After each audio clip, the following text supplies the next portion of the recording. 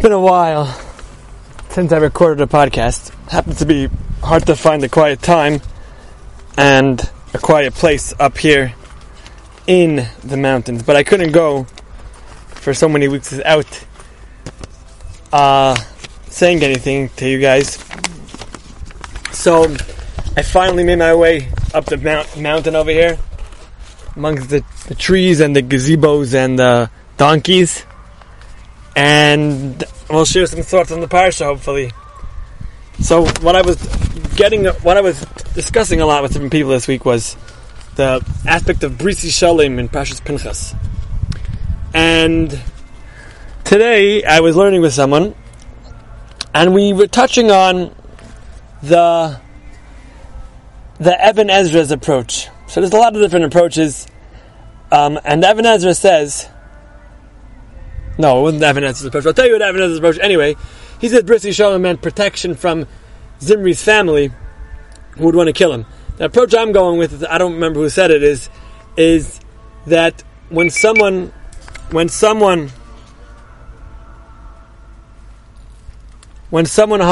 else, when someone murders, it changes his nature, and he becomes someone who has killed someone, murders or killed, even if it's for the right reasons.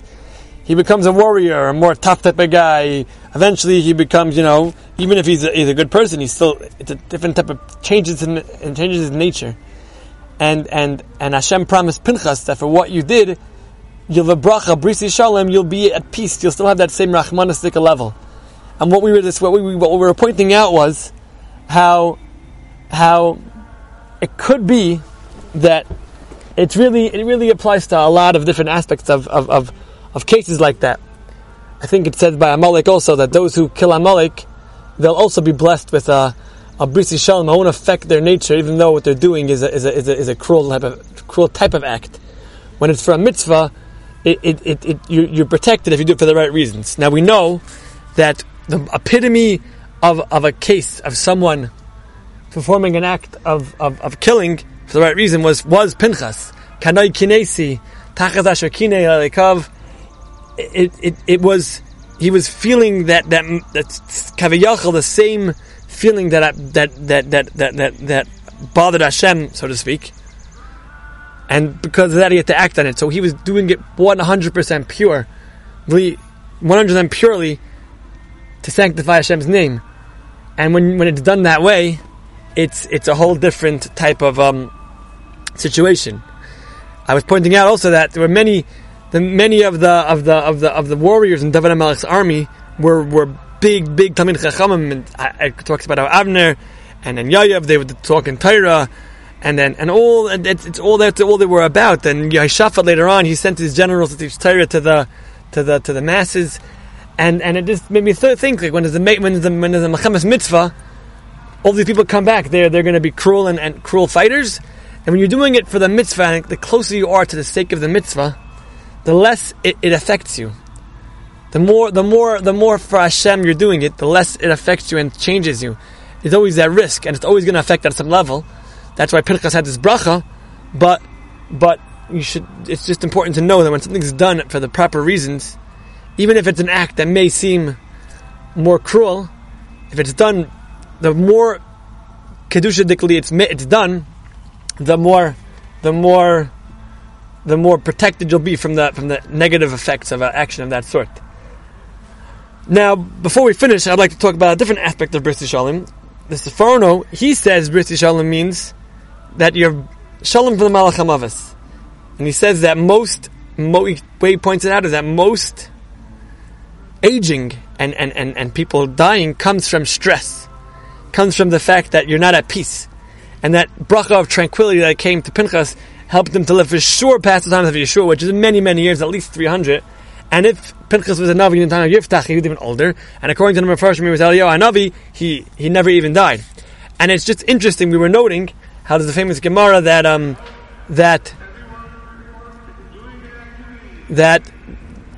Yeshua, that it says that Chazayin Yeshayahu ben Amat Asher Misnabib, and it says four kings he was a Navi for, a Navi during the period. And there's a number of, the Gemara goes for a number of Nevi'im, it's Pirkei Avos, I think, actually. I'm not sure exactly where it is. It's a Chazal and many kings, many Nevi'im outlived their parallel kings by 4 kings. They outlived 4 kings. And it's because that the kings were busy with government and that killed them. That brought them down. The stress of living with living as a king, it's very taxing. And now that we're on this topic, it's interesting to note that the kings who were tzaddikim generally lived longer than the kings who weren't.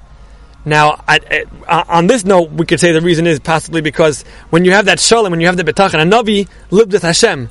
So for the most part, they've never had hard lives like Yirmiyah and Yeshaya at some points. They had hard lives, but they were at peace because they knew they had betachon. Maybe they davened and they pleaded to Hashem for mercy for Klal Yisrael, but they knew they knew in the end that whatever's happening, so Hashem exactly wanted it, and they had that hakara, and that protected them. So they had this aspect of the Bris Yishalom, the fact that they had such a level of betachon. Could be that when Pinchas reached that level of Kanai Kinesi, so he got that bracha of Bris Yishalom because he reached an epitome of that hakara of Hashem's will. And it actually, you could, if you look back at podcast number 1, Kings and the Yankees, and I forgot what the last part is, it may fit into a whole aspect of it's a whole aspect of you do your ishtadlus, but it's not the end. That's not the way it works. You know, ishtadlus is an action people have to do in this world, but Hashem is who takes care of everything. And if you could plug this vart right back into that vart, that thought that you go, you vote, you do what you have to do, and then you don't worry about it, right? With Rabbi Yashiv, they said the day after an election, they wanted to tell him who won, and he didn't care because that's not ishtadlus anymore. He doesn't need to know. But you look at these gedolim who lived these long lives; they had hard lives. They had a lot of what would appear to be stress, but really they lived with Hashem. They knew they had that betachon, and even though they felt other people's pain and they davened and they pleaded and they cried and they sometimes had to show anger, they had that betachon and they had that tranquility. They had that shalom that just protected them from the dangers of stress. And the only way to be fully at peace is to know that Hashem runs the world and to just be hashach al Hashem yahavcha, throw your burdens to Hashem because He could take care of anything. Hashem is all powerful. Hashem is almighty. Have a good Shabbos.